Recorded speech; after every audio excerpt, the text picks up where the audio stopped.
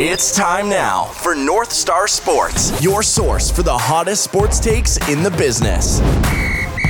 Here's your host, Owen Ely.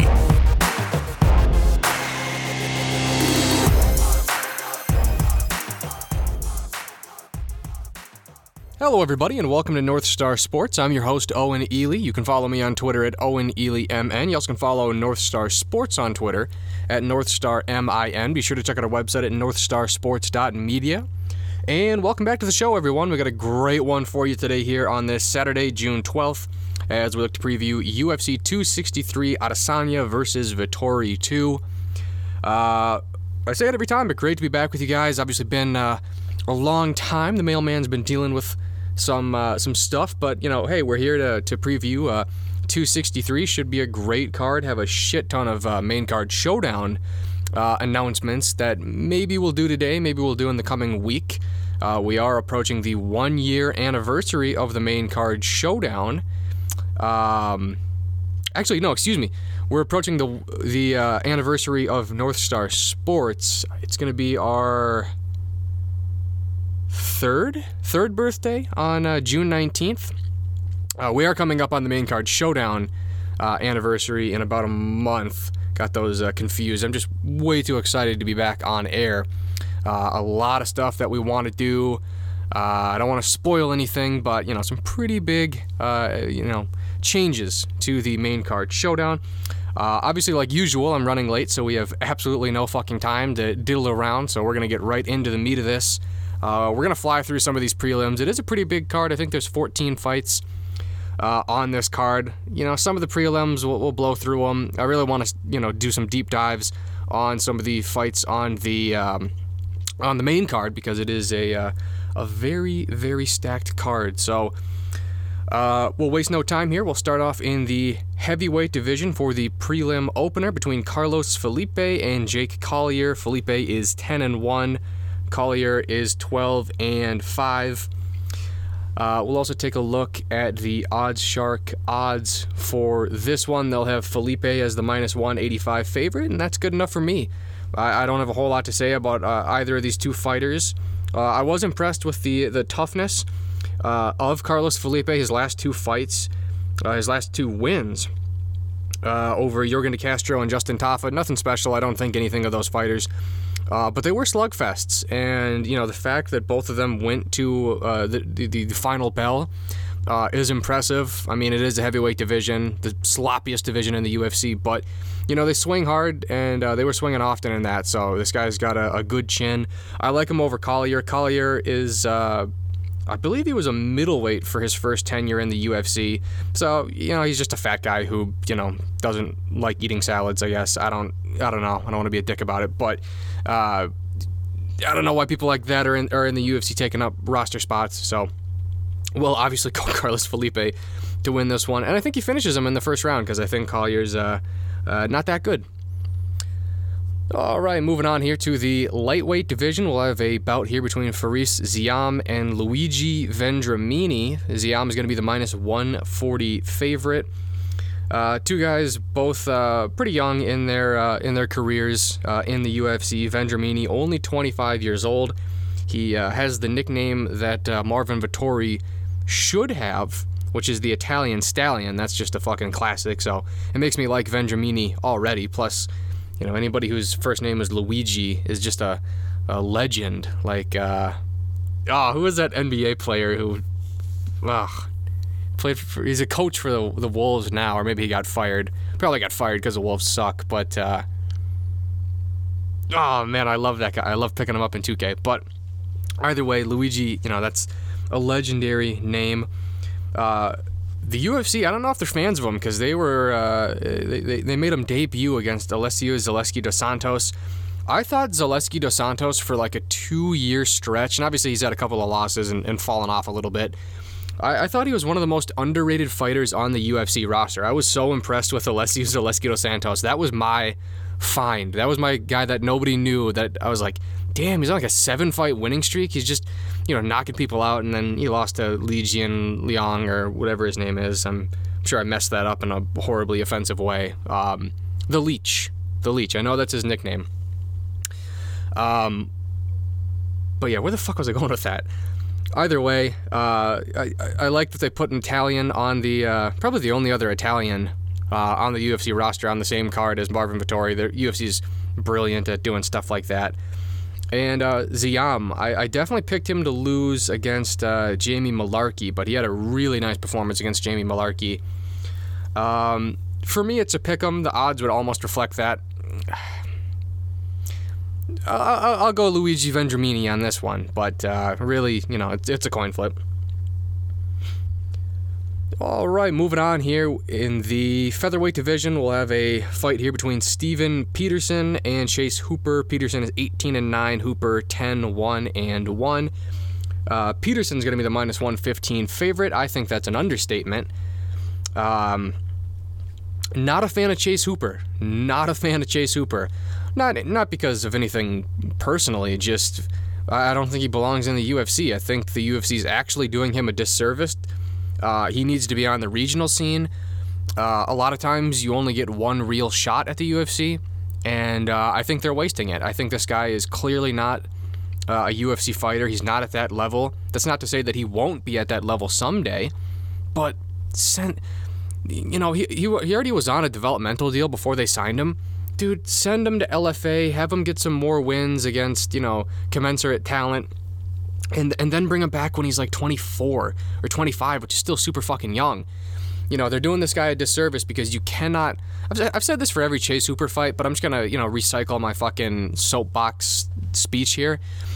But you can't learn in the UFC. The UFC is a place where either you're ready to win or you're not. You can't learn in the UFC. Paige Van Zandt didn't learn in the UFC. Sage Northcutt didn't learn in the UFC. There's countless prospects. There's no shortage of talent. And the amount of people who have learned in the UFC is fucking unbelievably thin. Like, it's fucking crazy. Like, the best thing you could hope for Chase Hooper, because there's no way he's going to be successful in the UFC on his first tenure, the only thing you could hope for a guy like Chase Hooper is the UFC cuts him quickly, he goes to a regional scene and comes back, and then maybe he's like a Robbie Lawler, where Lawler was in the UFC, and completely different eras here. But, Lawler was in the UFC when he was like fucking 20, lost to Nick Diaz, and then 11 years later he comes back and becomes champ. But he's good on the ground, I don't doubt it, but Peterson's pretty dangerous on the feet, so Hooper showed a real inability to take down opponents in his fight against Caceres. That was just brutal. That fight against Caceres was brutal. I mean, it was... You turn that up a couple of shades, and it's Mike Davis and Thomas Gifford. Like, that's the level of... I don't want to say any term that would imply, like, illegality, but irresponsible. It's just... It's literally irresponsible to this kid's health to put him in the UFC. And then he comes back and beats Peter Barrett. He was losing those first two rounds. He needed the submission. And Peterson's fucking dangerous, dude. That was a guy who had the spinning back fist against Martin Bravo. That was his last fight. It's actually been fucking... Wow, it's been almost 2 years since Peterson has had a fight. But, that's his last performance, and he's got some losses sprinkled in there. I think this is about as even as you could get matchmaking for Chase Hooper, because you can't really get more bottom of the totem pole than Steven Peterson, with all respect, and with all respect the fact that his career is still going, and that he could change that. I'm not, whenever I say something, it's not, in perpetuity, but I think Peterson's going to win, and I think Peterson probably knocks him out, because Chase Hooper's defense is really not good. Really not good. It's just if Peterson wants to get reckless and, get caught in a heel hook or get taken down or, whatever, but... Yeah, I feel pretty confident that Peterson's going to beat Hooper. All right, moving on here to the lightweight division. We have a fight here between Matt Frivola and Terrence McKinney. Frivola is 8-2-1. McKinney is 10-3.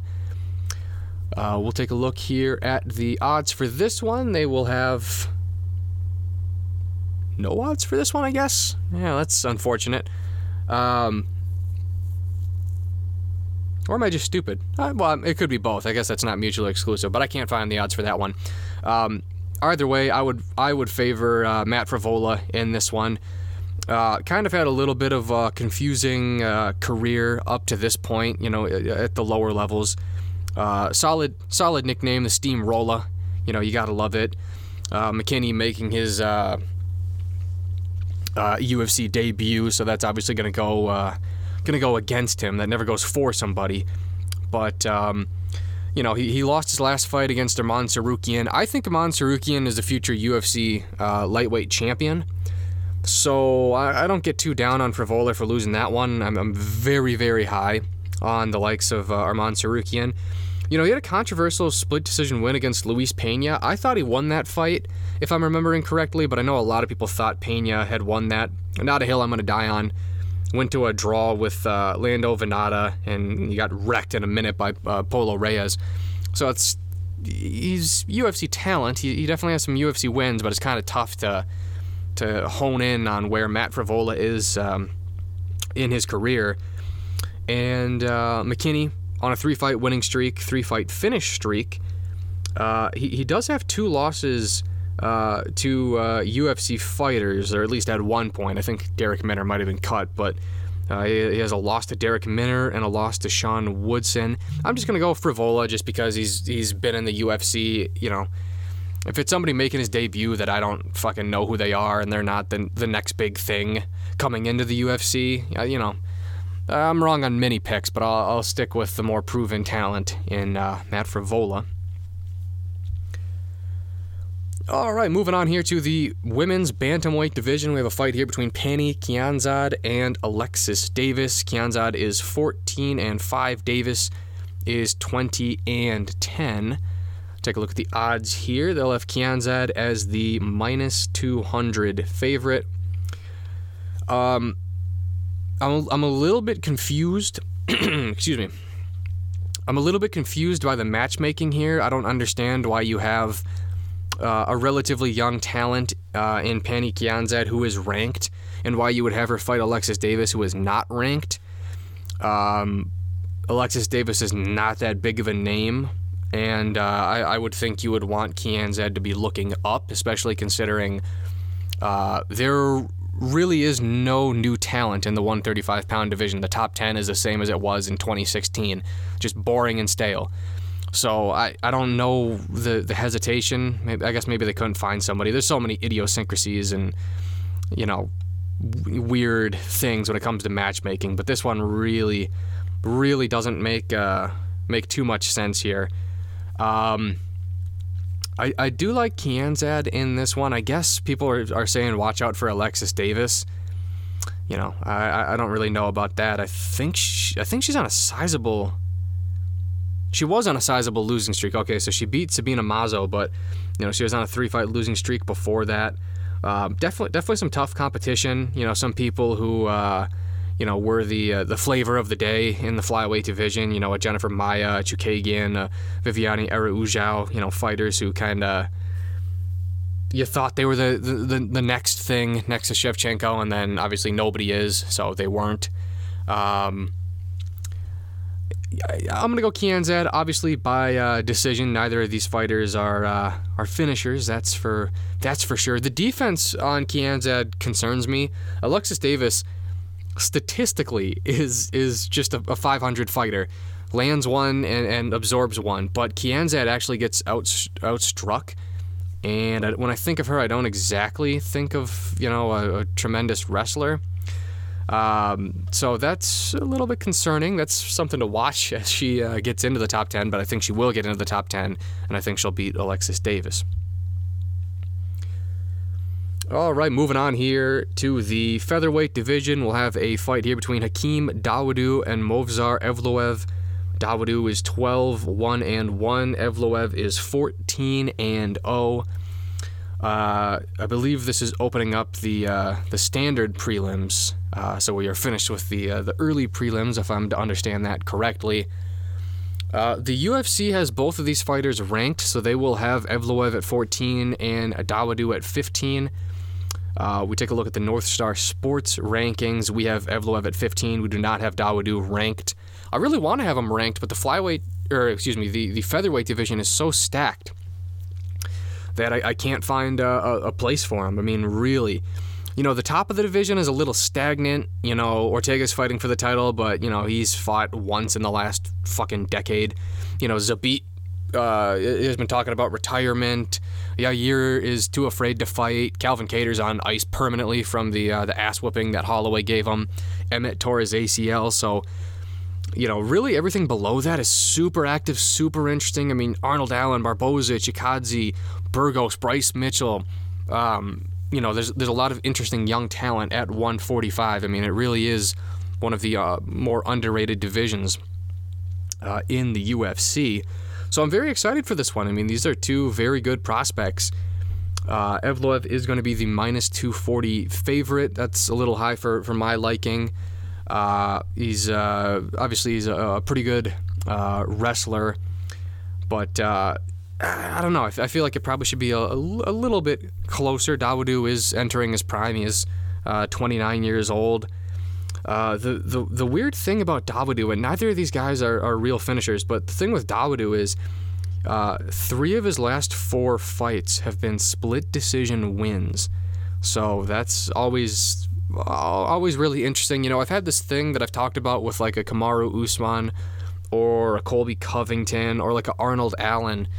Like I kind of like these fighters that consistently win decisions because, if you knock somebody out in the first round, that means you were the better fighter in that moment and you were such a good fighter that you there's no more moments after that. But I kind of respect fighters who win decisions because it means that you've won the majority of these individual moments that happen in a fight. To me that's a bubble that doesn't burst as easy. You see these people, maybe it's not the greatest example, but like you see these people like Paulo Costa who just finish fighters. And there's no better way to climb up the rankings than finishing fighters. And, they knock out, and then the bubble bursts.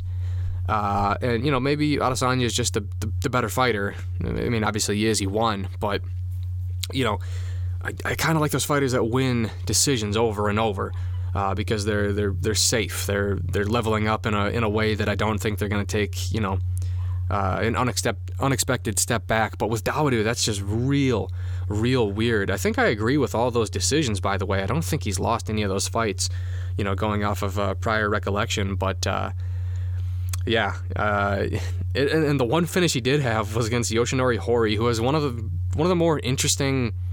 Like, his movement is like Wonderboy Thompson on steroids. That dude he gassed and got knocked out with a head kick, but I loved watching that fight. And I think he only had one fight in the UFC, and it was that loss. But he was so energetic with his movement. I was like, damn, that's next level. But evidently it wasn't because he got finished. But I would agree with Evloev, being favored, and I am going to pick him to win. Coming off of a split decision against Nick Lentz. I think that was crazy. I think that was a unanimous decision victory in my mind. Out-wrestled Mike Grundy, 4-0 in the UFC. And, either way, whoever wins this is, still going to have about 10 steps before they get to title contention just because, it's a long way to the top of the featherweight division, that's for sure. All right, moving on here.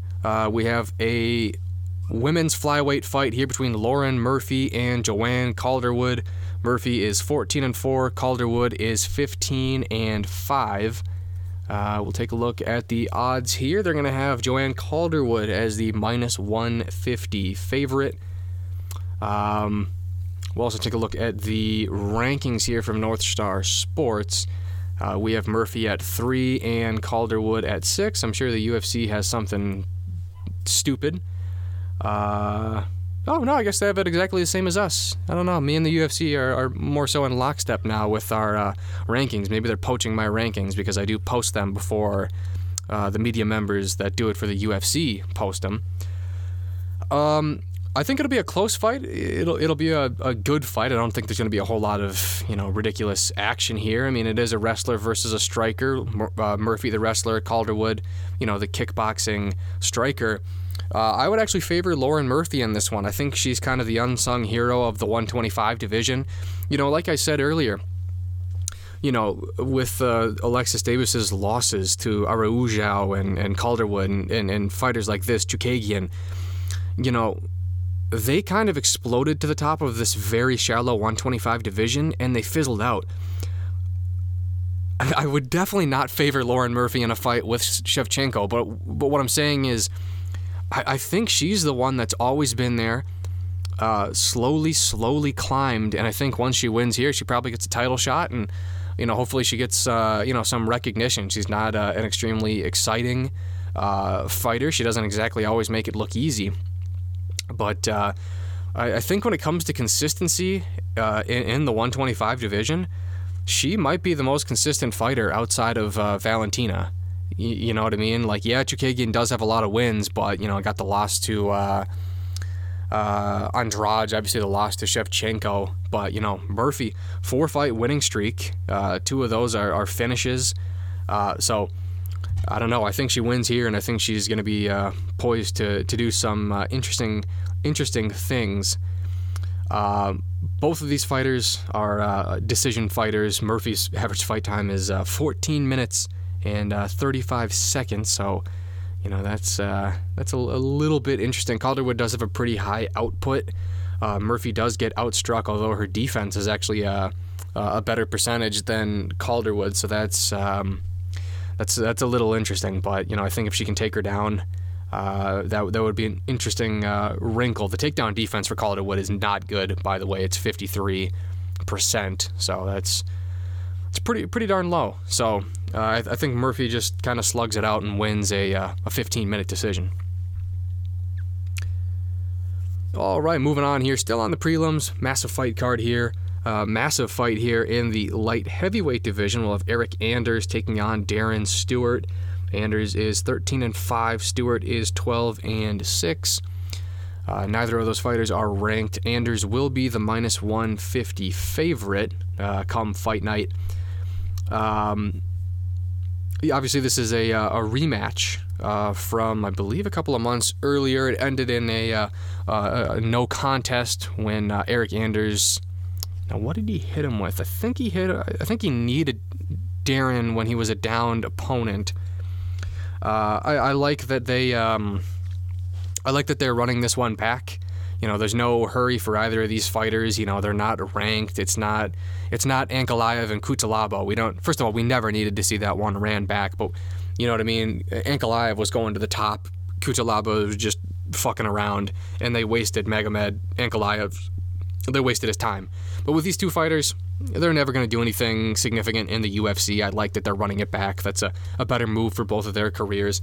Anders was definitely winning that fight. He had Stewart hurt, and I picked Anders to win the fight the first time. I'm going to pick him to win the second time. I like what I saw the first time they fought. I think, you have to pay some respect to Darren Stewart because, both of these guys are very powerful. So, Anders, has to have some caution. But Anders is a very aggressive fighter. He's a real big 185er. This time they're fighting at 205. And Stewart was a middleweight for most of his career, if I remember correctly. So, it's both two guys who didn't really want to cut down to 185. Build-wise, they're both very similar, but I think Anders is a very, very explosive fighter. He's actually one of my favorite fighters to watch who are not inside, the top 15 of any division. I saw him knock out Vinicius Mejida back at the UFC Minneapolis card. He always fights the toughest fighters too. I mean, he's got a bunch of losses in the UFC, but they're pretty damn good fighters. Lyoto Machida, Thiago Santos, Theodorou was kind of a tough puzzle to figure out, and two wins in his last 6 fights. Doesn't really tell the entire story of Eric Anders' career. And Darren Stewart, outside of that one weird split decision loss to Kevin Holland, I've never really seen a whole lot from Darren Stewart. So he has been around in the UFC pretty much just as long as Eric Anders, maybe a little bit longer, but I think Anders is going to have the confidence from the first fight. Hopefully he doesn't illegally knee him again, and I think he probably gets him out in the first round because he was kind of trending to do that the first time. All right, moving on here to the prelim headliner. It's going to take place in the 155-pound division between Drew Dober and Brad Riddell. Dober is 23-10. Riddell is 9-1. Dober is going to be the minus 140 favorite. We will take a look at the rankings. We have Dober at 14, so a prime opportunity for Riddell to try to crack into the top 15. I have a real tough time picking this fight. I really like both fighters. I was going to have a tough time picking Gillespie and Riddell because that was supposed to be the co-main event a couple of months ago for, I forget which fight night that was for, but I think this is going to be a pretty evenly matched fight. A finish really wouldn't shock me in this fight if it happened on either direction. Obviously, Riddell, I think Riddell's a striking coach, so Riddell's a really, really good striker.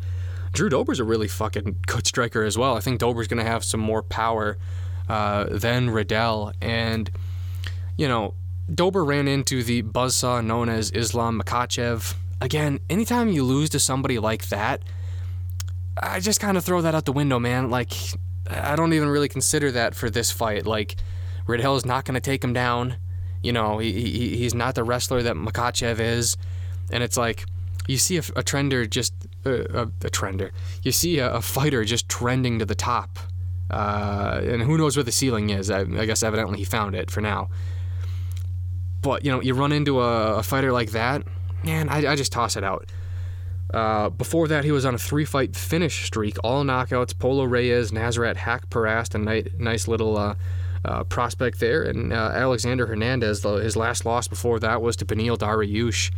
And I don't know, I'd say Riddell is probably the more unknown fighter. Obviously, you know, the junior in their respective careers, you know, he's definitely going to have a lack of experience that Dober is going to have. But, you know, he's 3-0. He's had some nice wins. Close one against Mustafayev, who I think has a win over Kevin Lee. And then he's coming off of a win over Alex De Silva, which was a very nice win. It's hard for me to project Riddell to beat Dober, so I am going to pick Dober to win this fight. But, you know, at the same time, Riddell's only ever been finished one time, and it was by a submission. So for Riddell's sake, I want to say he's going to lose by decision, but, you know, I kind of feel like Dober's gonna catch him, which is a funny way of putting it because, you know, that would imply that he wasn't supposed to get him. But I'm going to say he lasts a little longer because the striking is nice from Riddell. So I'm going to say round 3 TKO win for Drew Dober. All right, moving on here to the main card. We'll kick it off here in the light heavyweight division between Paul Craig and Jamal Hill. Paul Craig is 14-4-1. Jamal Hill is 8-0. We'll take a look at the odds here. Jamal Hill, pretty heavy favorite here, the minus 325 favorite. We'll take a look at our North Star Sports odds, and we do not have Jamal Hill ranked. We do have Paul Craig ranked at 14. This is a very interesting fight, and I'm going to tell you right now, it's going to go one of two ways. It's going to go Paul Craig winning by submission, or it's going to go Jamal Hill winning by knockout. There is no other possible outcome in this fight. I feel very confident in saying that. As plainly as I could put it, it's a grappler versus a striker. I mean, that's just what it is. You know, people have been telling me that Paul Craig has good striking and that it's improved over his last handful of fights. Maybe it has improved, but Paul Craig is not a good striker. Not a good striker. I remember the spinning sidekick he tried to put on Alonzo Menafield, got absolutely fucking blasted by Menafield. Now, that was his last loss.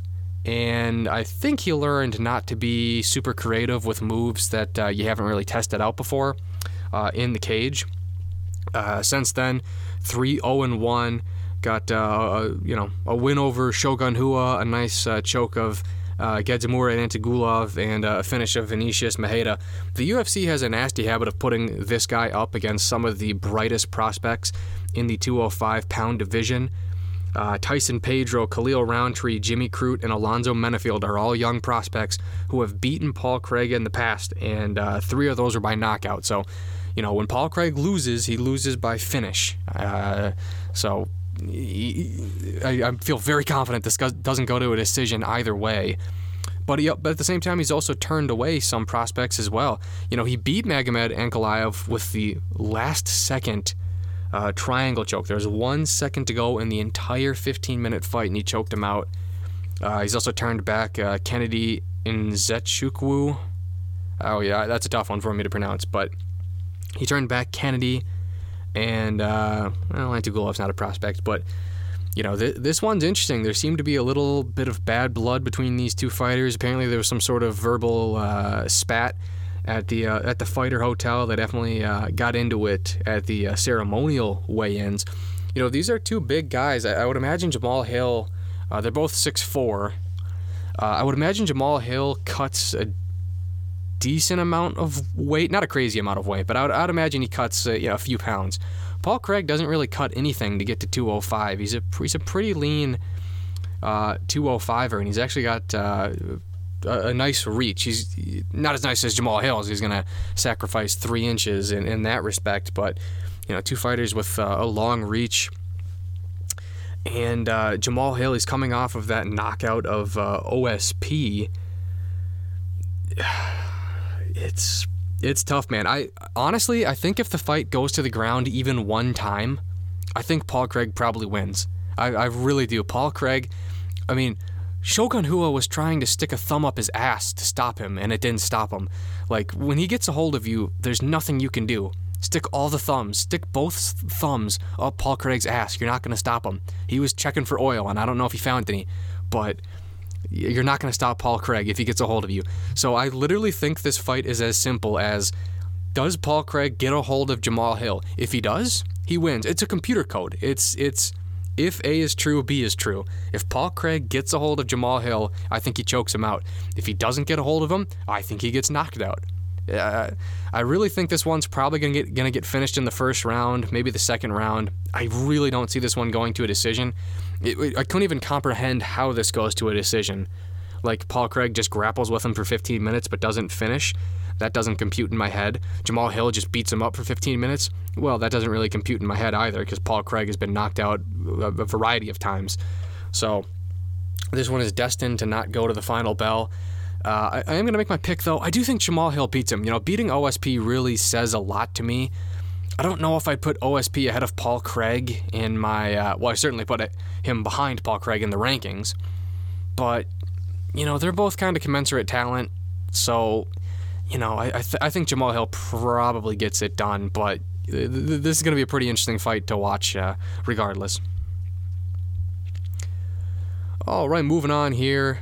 We have a welterweight fight between Damian Maia and Belal Muhammad. Maia is 28-10. Muhammad is 18-3. We'll take a look at the odds here. Muhammad's actually going to be the minus 225 favorite. I think that's interesting. I think some people are forgetting about Damian Maia. That's for sure.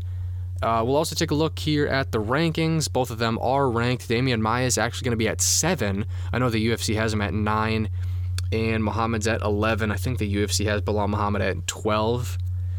We disagree a lot when it comes to the welterweight division rankings. That's for sure. That's for sure. This one is tough for me to pick. I really want to go with Damian Maia. I really do, because he's the best Brazilian jiu-jitsu practitioner to ever set foot in the octagon. Okay. And that doesn't really go away. Like, maybe power slowly fades over time. Quickness definitely goes.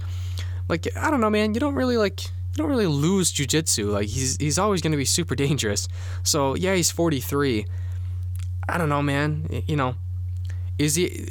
But again, it's like, don't confuse me picking Damian Maia to beat Belal Muhammad as me saying Damian Maia is, like, gonna make another run for the title. So, like, he lost to Gilbert Burns. So is he worse than Gilbert Burns? Yes, but Gilbert Burns is in the top 3. We're not talking about the top 3. We're talking about number 12 with Bilal Muhammad. So do I think Damian Maia beats anybody ranked ahead of him? Probably not. I mean, there's an interesting discussion with like a Michael Chiesa or something. But I think he loses to everybody ahead of him in the rankings. But can he beat people behind him? Yeah, we're going to find out. Now, honestly, I think he can. How does Bilal Muhammad beat him? That's kind of what I want to know. Now, Bilal Muhammad is a very, very likable fighter. He's a very tough fighter. He's durable. He is well-rounded. He is a well-rounded fighter, but what does he excel at? How is he gonna beat him? So I would be fucking floored if he out-wrestled Damian Maia. I'll make him the number 1 ranked fucking welterweight at northstarsports.media if he fucking out-wrestles Damian Maia. So it's like, I don't think he's going to out-wrestle Damian Maia. I don't think he's really going to want to grapple or clinch with Damian Maia, because then, it's the threat of the fight going to the ground. I don't even think you want to be on top of Damian Maia. Who has a more dangerous back game? Who has a more dangerous anything than Damian Maia? So I don't even think you'd want to be on the ground with him. Now, Damian Maia is not known as a striker, so you could say, well, Bilal Muhammad is the better striker. But, is Bilal Muhammad that good of a striker? The thing for me with Bilal Muhammad is, he's put together an impressive resume. He kind of goes on these moderate winning streaks and then hits a loss, right? 4-fight winning streak, a loss to Jeff Neal. 4-fight winning streak, a no contest against Leon Edwards. Now, we don't know how that one would have gone. I still would have picked Leon Edwards to win that fight, okay? Before the fight and seeing how the fight was going. But obviously, he got stopped with an eye poke. But he's so labored when he fights. So even those wins, look at the Diego Lima win. That was a nice win for Bilal Muhammad, and he definitely won that fight, and he won it fairly handedly. Now, Lima did have some moments. He did hurt him. But like I said, Bilal Muhammad is a tough fighter. But everything's so labored. He doesn't do anything effortlessly. And, perhaps I'm nitpicking. I'm picking nits. But I don't know, when you get to somebody like Damian Maia, it just seems everything's so labored with Bilal Muhammad. He makes, and I'm a fan of him. I don't mean this in a disrespectful way. It's just the most candid way I could put it. But he makes fighting look hard. He really makes fighting look hard. And no fucking doubt it is. There's no question fighting is very hard. And, with that being said, he's got a very shiny record, a very good record. He's a very promising fighter. But I think he gets put back by Damian Maia here, and I think this is probably the biggest upset on this entire card, because I think people are so Damian Maia'd out, or maybe they're not even tired of Damian Maia. They've just kind of forgotten about him. But I don't know. I think he pulls off the upset here and beats Bilal Muhammad. And I think he chokes him out, by the way.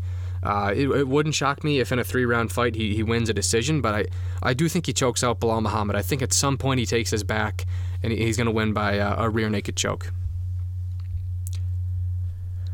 All right, moving on here to the featured bout. It's the first ever non-main event fight to be or a non-title fight to be a 5-round fight. It's going to be between Leon Edwards and Nate Diaz.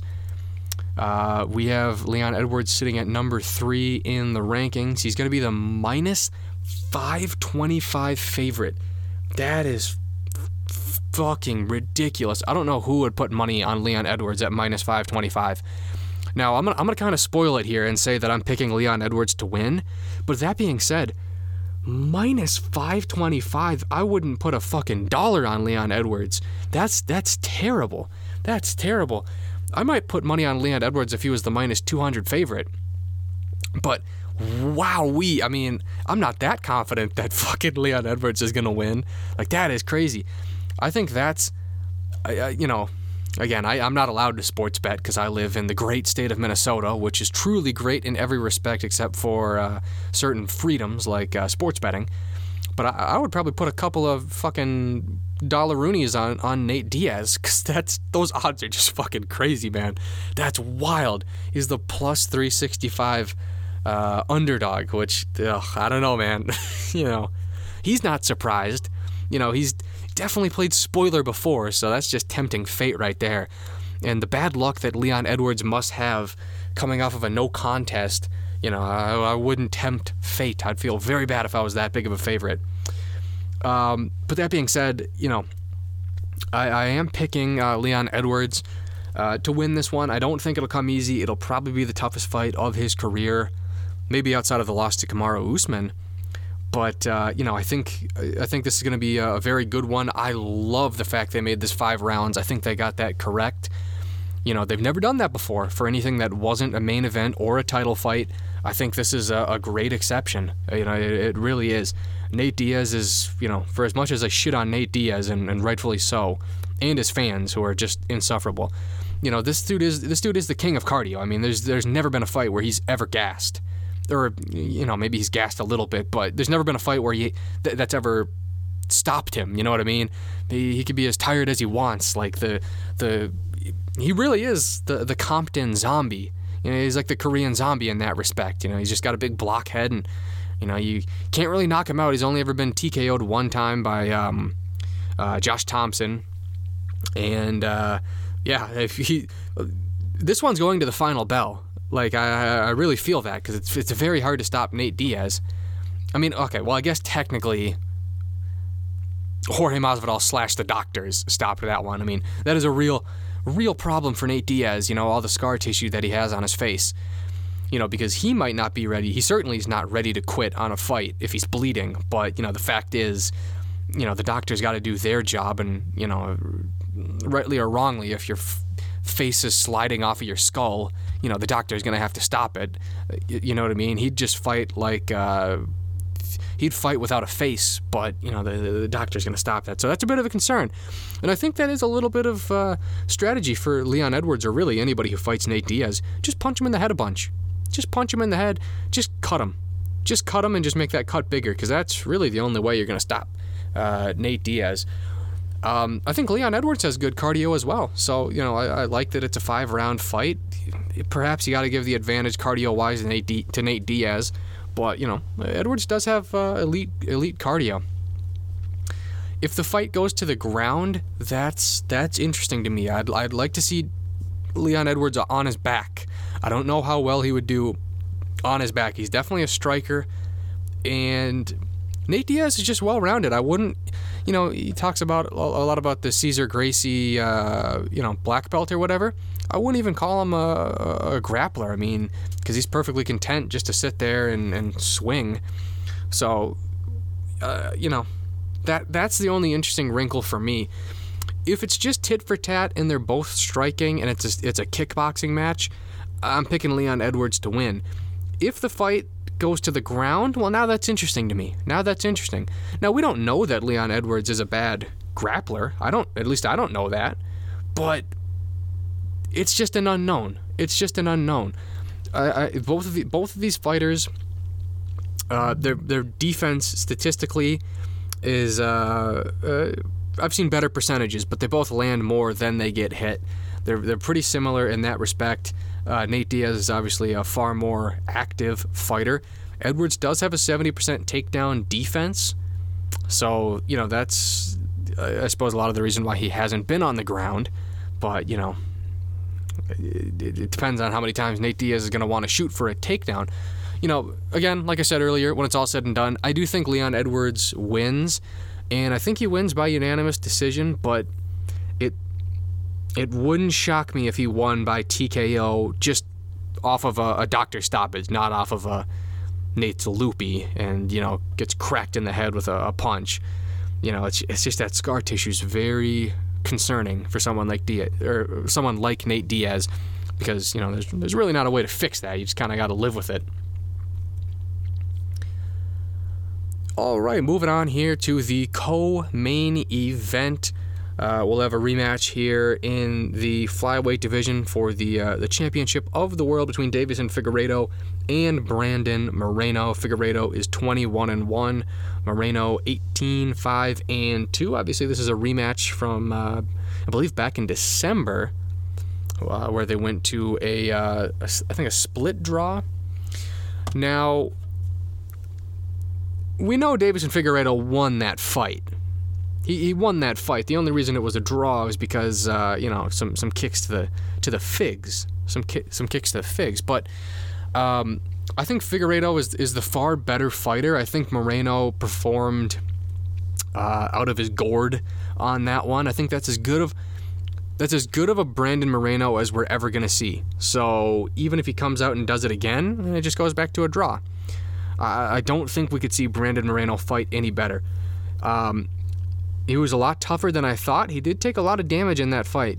And Davison, I've said this about some of his other fights, when he throws, you hold your breath. You saw it a lot in the two Benavidez fights. But I've never seen somebody as small and light as Davison Figueiredo, when he's throwing 100%, have that type of impact. I mean, when he stalks you down and he's walking you down and scuffling from side to side, and he just decides to throw a 4-piece combo, it is scary because he could knock you out with any of those punches. And that's a cliche. I mean, any punch could knock out anybody if it goes to the right spot. But he just throws with such viciousness, and they're so clean, and his punches to the body, like, they just kind of remind me of Aldo. Like, they're just fucking brutal. And I think I talked about this on the recap show back in December, but his style almost reminds me of a much more active Yoel Romero, where Romero, like 2 or 3 times, probably more like 2 times around, Romero just explodes. Like, he's just sitting there, he's rocking back and forth, doing whatever, lackadaisical, and then he'll explode for about 6 seconds twice around. But those are very, very dangerous. That's where he knocked out Chris Weidman with a flying knee. That's where he's finished a lot of fights. And Figueiredo's like that, but he has like 15 bursts around, where it's just very active, walking you down, not really... He fights at range, but he's always walking you down, which is interesting. He's very good at gauging where he needs to be. And then he'll just have these 4 or 5 second outbursts 10 times around, where it's just, Jesus, they're throwing a fight ending and intentions. And he couldn't get Moreno out the first time. I think he gets him out the second time. There really does seem to be some bad blood between these two fighters. And I think Figueiredo is much more talented. Who's tougher? Yeah, I don't know, but I know Figueiredo throws pretty fucking hard, and he throws quick as well. He might even be quicker than Cody Garbrandt. For a long time I've said Garbrandt's the quickest fighter with his hands, but Figueiredo's very, very fast with his hands. So I think he finishes him in the second round. I think people will come into this fight expecting, because it went all 5 rounds last time, that it's going to be another fight of the year. It's going to go 25 minutes. Taper your expectations, or rise them, I guess, because, a knockout would be pretty awesome. I think Figueiredo knocks out Moreno in round number 2. All right, moving on here to the main event. It's going to be for the middleweight championship of the world between Israel Adesanya and Marvin Vettori. Adesanya is 20-1, Vettori 17-3-1. Adesanya will be the minus 265 favorite. Obviously, he is the champion, and Marvin Vettori, we will have him ranked at number 3 in the North Star Sports UFC rankings. As time is kind of winded down on this matchup, as we, inch closer to this matchup, I am so much more invested than I was before. Obviously, I watched the fight the first time. It was a close fight, and it really wasn't that long ago. It was about 3 years ago, and I didn't really think anything of it. You hear what Marvin Vettori says, the last couple of years, really since that fight happened, but certainly as he's rose towards title contention. I want to fight Israel Adesanya. I'd like to get that fight back. Okay, I mean, that's what anybody would say if you lost to somebody who's the champ. That's nothing crazy or groundbreaking, but the fucking bad blood in this fight that has really shown itself, the last couple of weeks, really, really and truly has got me invested in this fight. I'm beyond interested in this one.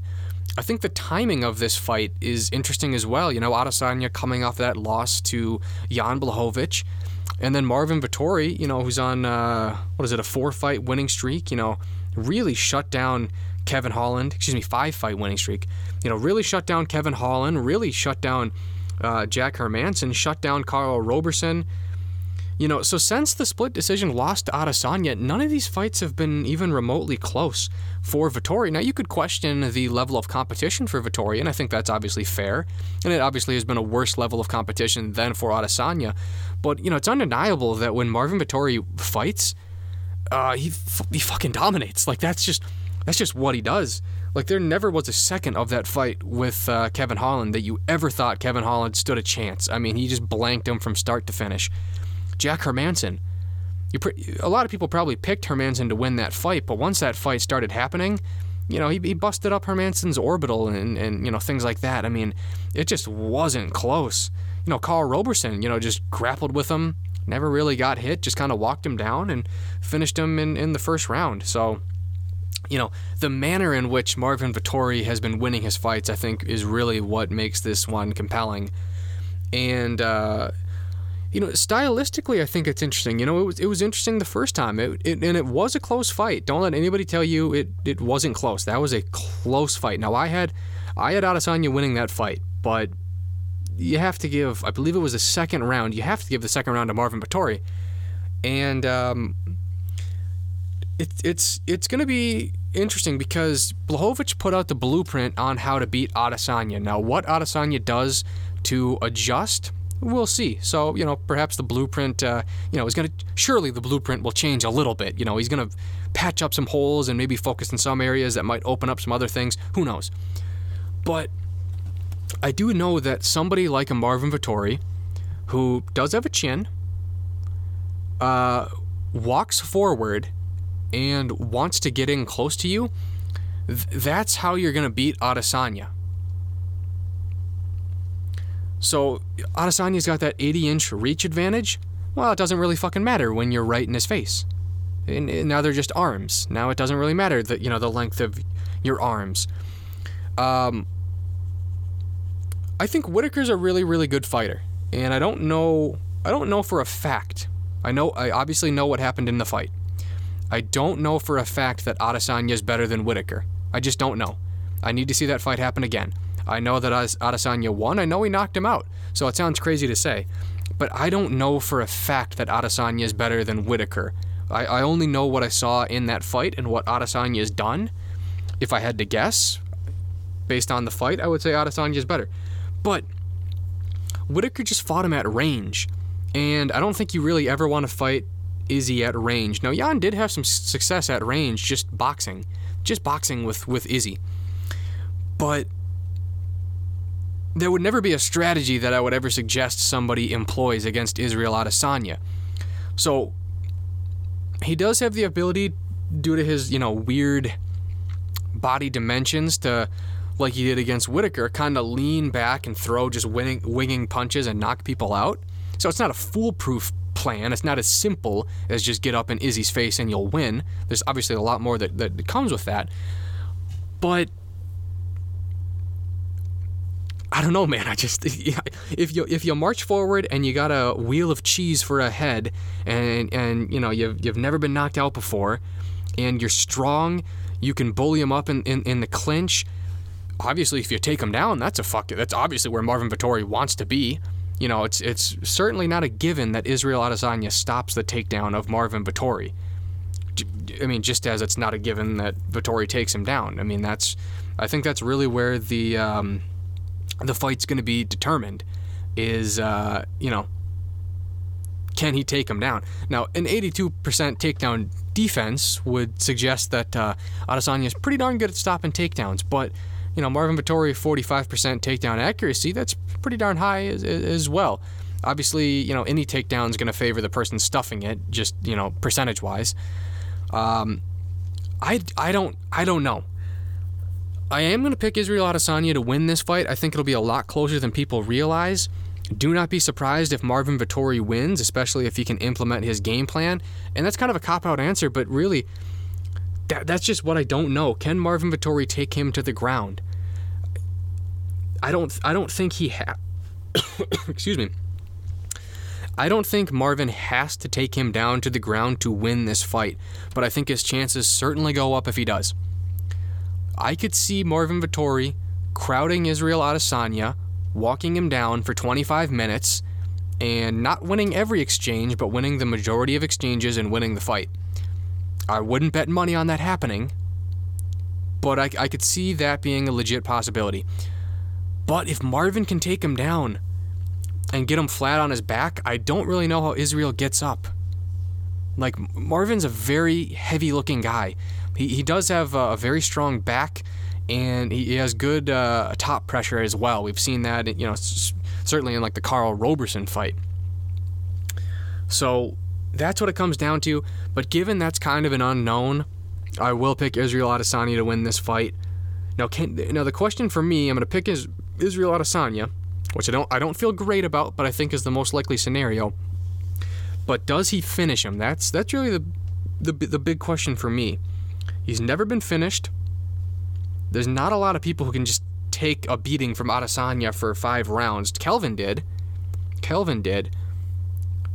I think this goes to a decision. I think it goes to a decision. Obviously, there's always the threat of the knockout. He's a weird guy. He's a stick figure. Can throw stuff from where other people can't. But I'm going to pick Israel Adesanya to win by unanimous decision. I think that's probably the most likely scenario for this one. All right, with that, we'll wrap it up here. So, again, we got the main card showdown, NSS 43, in a matter of hours. You can check me out on Twitter at Owen Ely MN, North Star Sports on Twitter at Northstar MIN. Got to check out our website at northstarsports.media. And thanks for tuning in, everybody.